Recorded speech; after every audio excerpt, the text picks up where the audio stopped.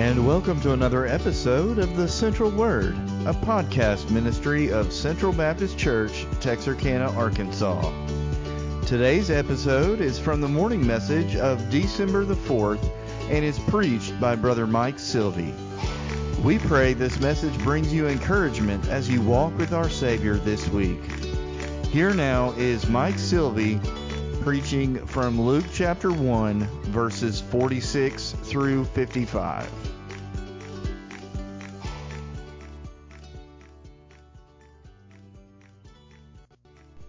An American household was preparing for the Christmas holiday, but there was no joy in the house. It was the household of famous American poet Henry Wadsworth Longfellow. And the reason why there was no joy in the house is because months earlier, a tragedy had struck. Henry's wife, Fanny, was in the house during the summertime with the kids, and she was attempting to preserve in wax some of the kids' curls that she had just cut. And this sealing wax that she melted with a candle fell on her dress. And just then a summer breeze gusted through the window, ignited the little embers, and she burst into flames. In a panic, she tried to protect the children, ran to the next room where Henry was. He made all attempts to put the fire out with a rug, but to no avail. Finally, he just wrapped her in his arms, severely burning his face, arms, and hands. The next day, Fanny Longfellow died. Too ill from his burns, Henry could not attend the funeral. If that wasn't bad enough, the day of the funeral was the day of their 18th wedding anniversary. Longfellow wrote on that first Christmas after Fanny's death, "How inexpressibly sad are all holidays." A year after the incident, he wrote, "I can make no record of these days.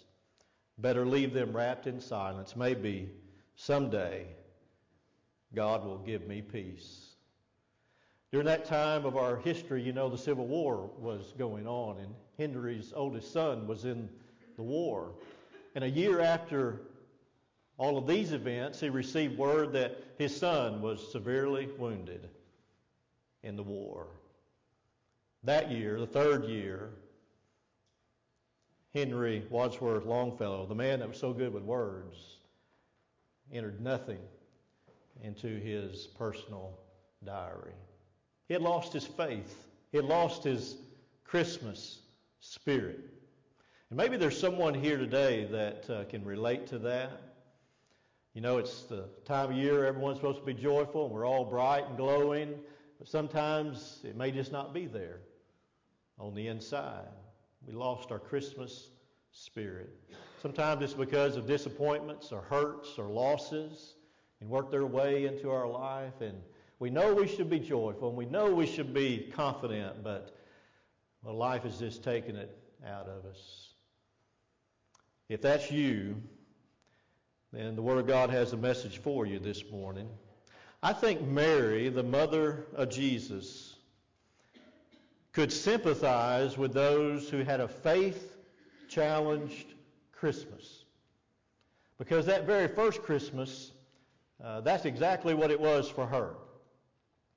She was a young girl who was about to be married, and all she was thinking about was her future, her home, everything that was coming, and all of a sudden inside in her door walks this mysterious figure who said he was an angel sent from God with a message that she was going to have a son and that she would conceive and bear a son, and he would be the Son of God, and he would be the promised Messiah.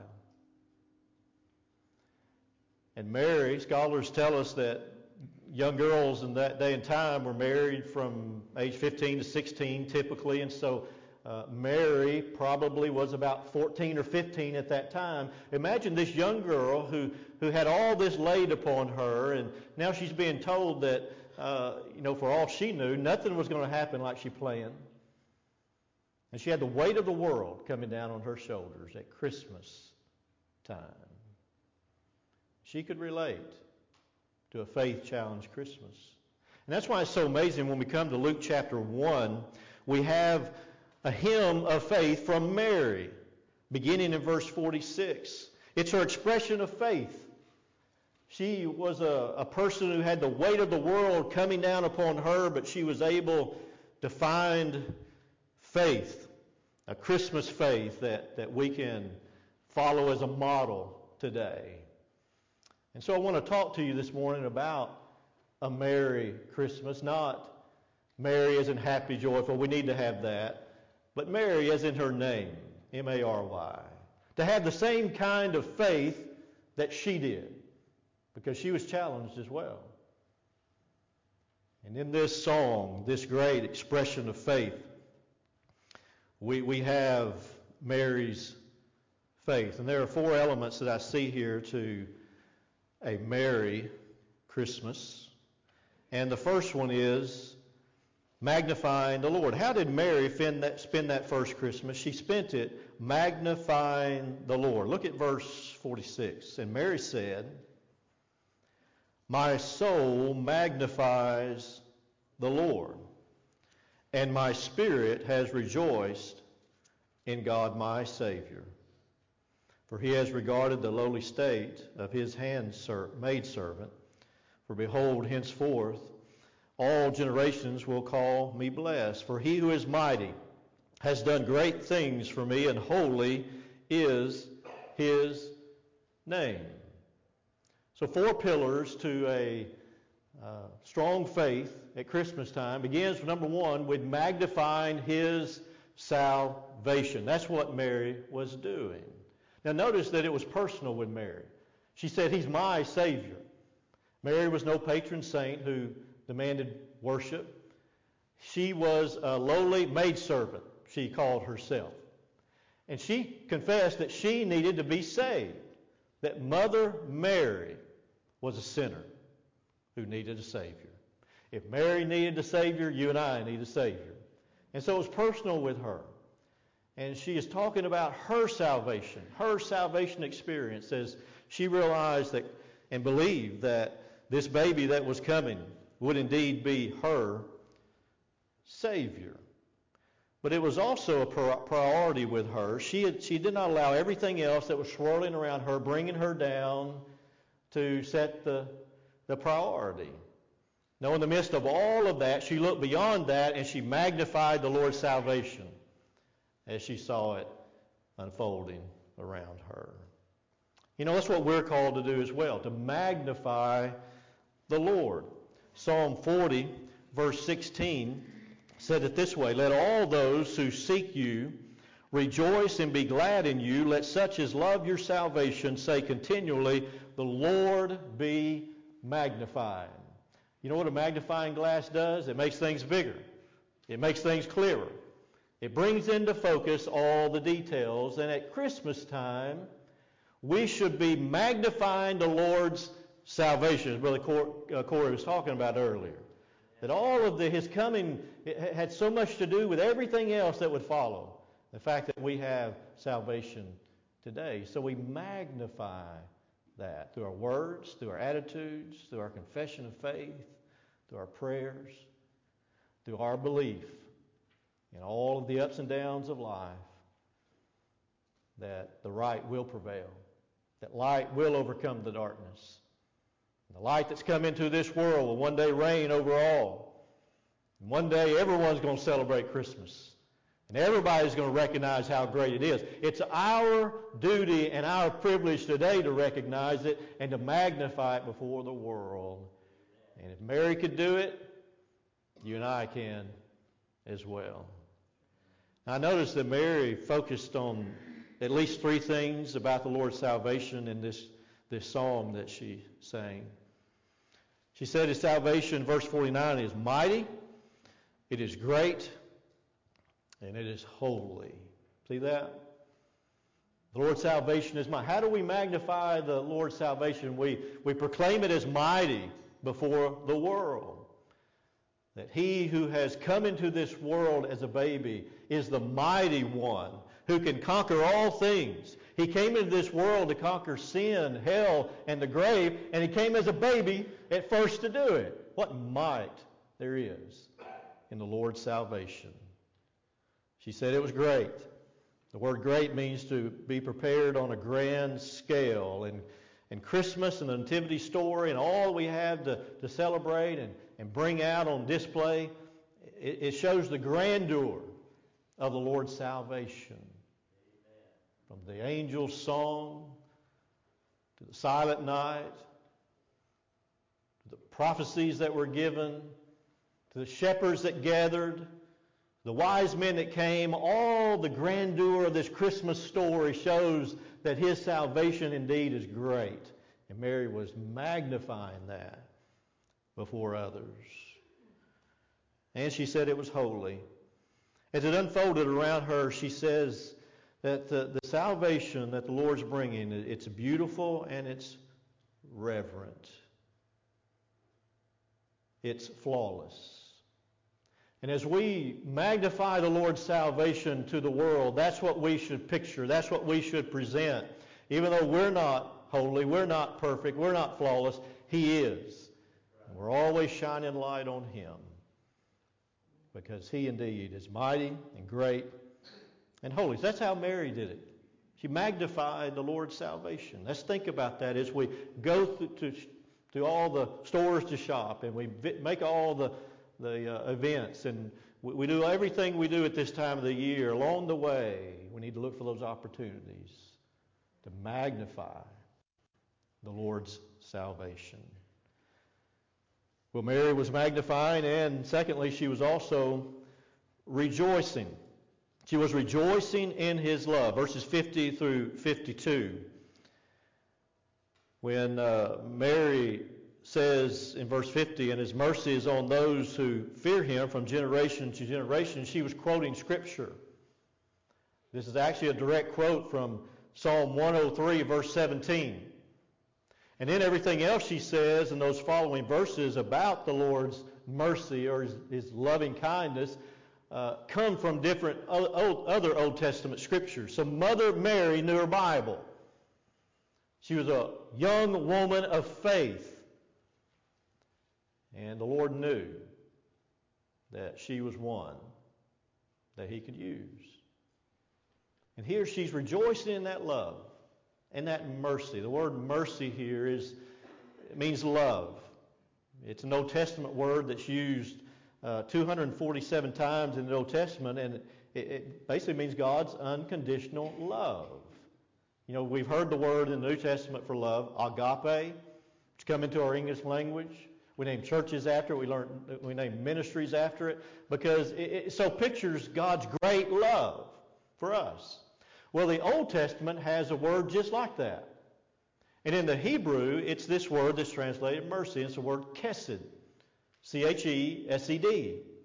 And it's the same as agape in the New Testament. It means God's unconditional love. That's why Mary quotes this verse that says His love, His loving kindness, His unconditional love is from generation to generation. It never runs out.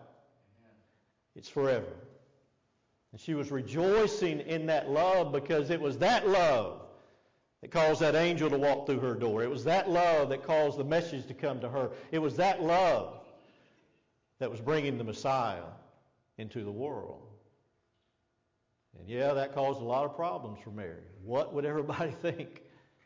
What's my family going to think? What's Joseph going to think? But she knew what God thought, and that was enough.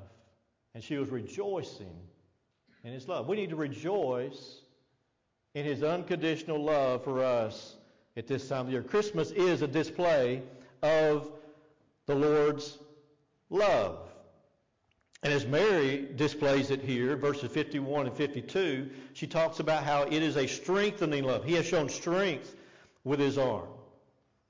It is a purifying love. He has scattered the proud, that is the ungodly, the unholy. He scattered them in the imagination of their hearts. And it is a exalting love. Verse 52, He has put down the mighty from their thrones and exalted the lowly. That's what love does. Love strengthens. If you want to love somebody else, you do things to help make them stronger, to make them better. And God was loving us as He came into the world as He did, and Mary recognized that. Love purifies. Love cleanses. And if you want to love somebody else, you need to be a purifying influence in their life. That's what God was in our life. And that's what He was displaying here as He came into the world at Christmas time. And if you want to show love to someone, you've been exalting influence. You lift up others. Jesus was loving us in how He came. Mary saw the love.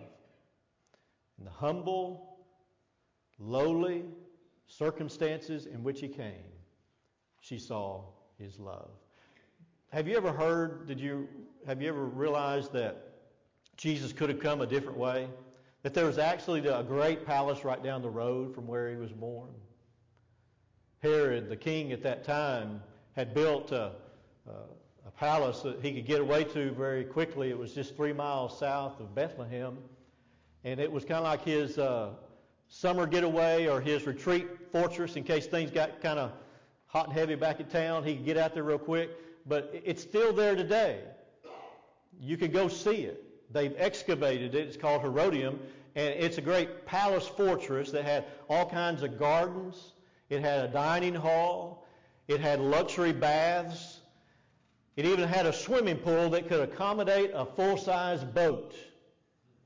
This 3 miles away from Bethlehem.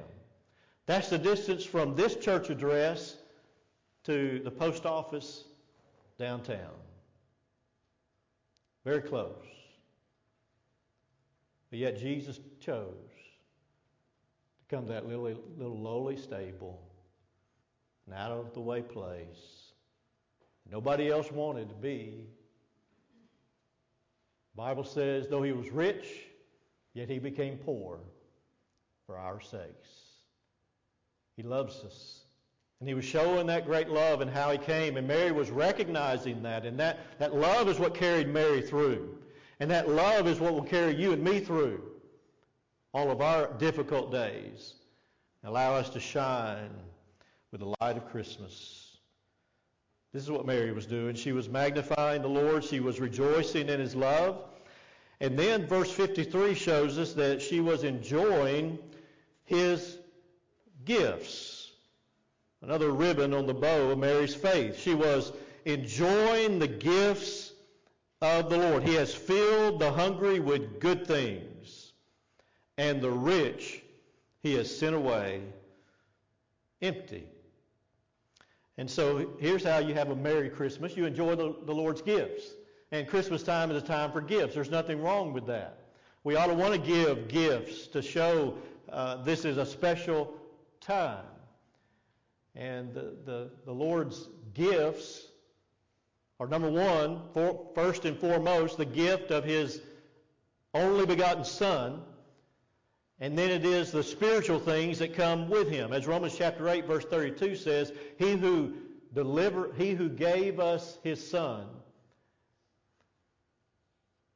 He who did not spare His own Son, but delivered Him up for us all, how shall He not with Him also freely give us all things? So He gave us the Son, but then along with Him, He gave us all things, great spiritual things, good things that Mary was talking about here.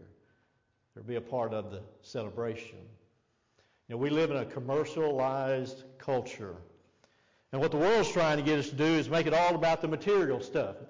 And we've got to continue to fight against that and to keep Christmas focused on the spiritual, not the material. So there's nothing wrong with giving gifts, but we need to keep the focus where it needs to be. Because as Mary says in verse 53, if your focus is just on the material, like the rich focus on the material, you're going to be sent away empty. It's not about the material. But if you focus on the spiritual, then you'll be filled.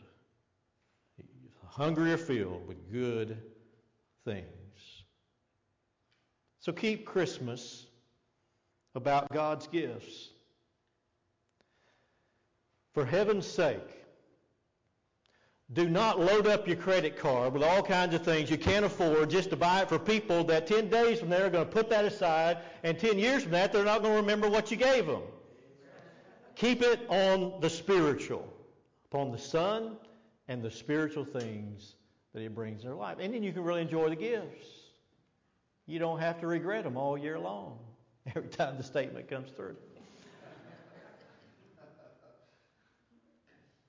The Lord has given us so many good gifts. The gift of His Son. The gift of spiritual things along with Him that have not left us empty. And so the truth of Christmas is that while we may not have all that we want at this time of the year, we've got all that we need through His gifts. We need to enjoy them. That's what Mary was doing. Then finally, I see her faith was expressed as in the last verse, she was saying that she was trusting in the Lord's help. He has helped His servant Israel in remembrance of His mercy as He spoke to our fathers, to Abraham and to his seed forever. Now the King James Version shows us that there's a special word in this verse. The King James Version says, He hath holpen His servant Israel in remembrance of His mercy. We don't use that word holpen anymore. What does it mean? Holpen means to help, but in addition to that, it means to hold dear. And it's kind of like this. You know, when you have people over your house, and especially at this time of the year, maybe you reminisce about things, and you show people some special things around your house, and maybe you got that antique that's been passed down from generation to generation in your house, and at this time of the year, you'll go over there to the shelf, and maybe you'll get it off the shelf and hand it to a family member and tell them the story about this thing that's so special to the family. But sometimes, despite our best efforts, in the exchange of hand it to someone else, they might fumble it and it falls to the ground, and maybe sometimes you, because it's so special to you, you reach down just in the nick of time and you grab it and you save it and you hold it dear and you go, oh, I'm so glad that didn't break. Great grandma would have never forgiven me if I would have done that. That's hoping. It means to reach down to someone that needs help, and it's so special to you that you just cherish that thing. Mary was recognizing something. She was saying at this time, with what's happening, with the Messiah coming in this world, at Christmas time, it is the eternal God reaching down His hand from heaven and reaching down to a lost humanity in sin, and He's helping us. He is drawing us to Himself. As the Lord says, I give unto them eternal life, and they shall never perish. But they shall have eternal life, and no one shall snatch them out of my Father's hands. Psalm 139 says, with His right hand He holds us, and with the other hand He leads us. That's how we're going through life right here. He's holding us dear to Himself because He's a helper. And Hebrews chapter 4 and 5 shows us that the helper that came at Christmas time reigns upon high, and He is seated there at the right hand of the Majesty on high, sympathizing with sufferers and sinners. And He's asking us and allowing us to come to Him boldly to His throne of grace, where we might find grace to help. There's that word again, to help in time of need. You've got help today with your eternal need and with your everyday needs. I think maybe it's the everyday needs that really drag us down more often at this time of the year. It's those things we can't fix. It's those things that we wake up every day facing. Those can become burdens that can rob us of our faith at Christmas time. Psalm 31 verse 7 says, He helps us with our everyday needs. For you have considered my trouble. You have known my soul in adversities. Therefore, I will be glad and rejoice in your mercy. If it's the everyday things that are getting you down, you need to remember what the angel told Mary. It's in this chapter, not far from our text, verse 37. For with God, nothing the eternal and the everyday. Nothing shall be impossible. There's help. The Helper has come from heaven, and He is in our world. And hopefully He's in your heart. If He's in your heart, you've got reason to rejoice and to trust. That Helper was with the Longfellow family so many years ago. I know I left you hanging about the story. Let's finish it up and you'll have the message. For 3 long years after Fanny's death, the family lived in grief and turmoil. But then the Christmas of 1864, things changed. Henry Wadsworth Longfellow was walking down the road at Christmas time, and he heard Christmas bells ringing. And in that moment, God reached down from heaven and touched him and turned him and opened his heart again. And Henry found his faith again. And it was because of the Christmas bells. He wrote a poem called Christmas Bells, and that became the basis for the hymn that we sing today, the Christmas carol, I Heard the Bells on Christmas Day. And here's what Henry wrote. I heard the bells on Christmas Day, their old familiar carols play, and wild and sweet the words repeat of peace on earth, goodwill to men. And in despair I bowed my head. There is no peace on earth, I said. For hate is strong and mocks the song of peace on earth, goodwill to men. Then pealed the bells more loud and deep. God is not dead, nor doth he sleep. The wrong shall fail, the right prevail. With peace on earth, goodwill to men. Till ringing, singing on its way, the world revolved from night to day. A voice, a chime, a chant sublime, a peace on earth, goodwill to men. And in that moment, Henry Wadsworth Longfellow found his faith again. And he began to magnify the Lord and rejoice. And he began to enjoy. And he began to trust again. Do you need help today? The Lord is near. He's come into this world. They called him Emmanuel, God with us. He came into this world not just to give us a hand up, but to get into trouble with us, to become sin for us. He who knew no sin, that we might become the righteousness of God in him. He wants to be your Savior. If you've never accepted him, he's asking you to trust him today.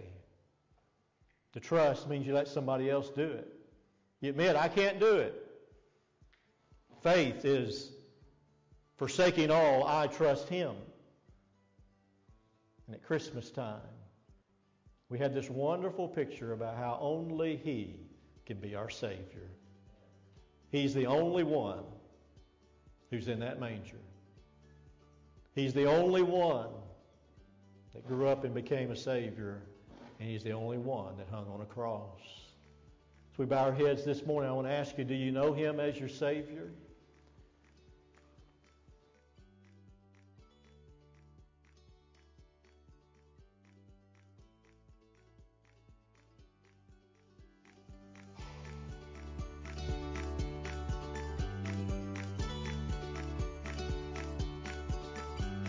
Thank you for listening to this episode of The Central Word.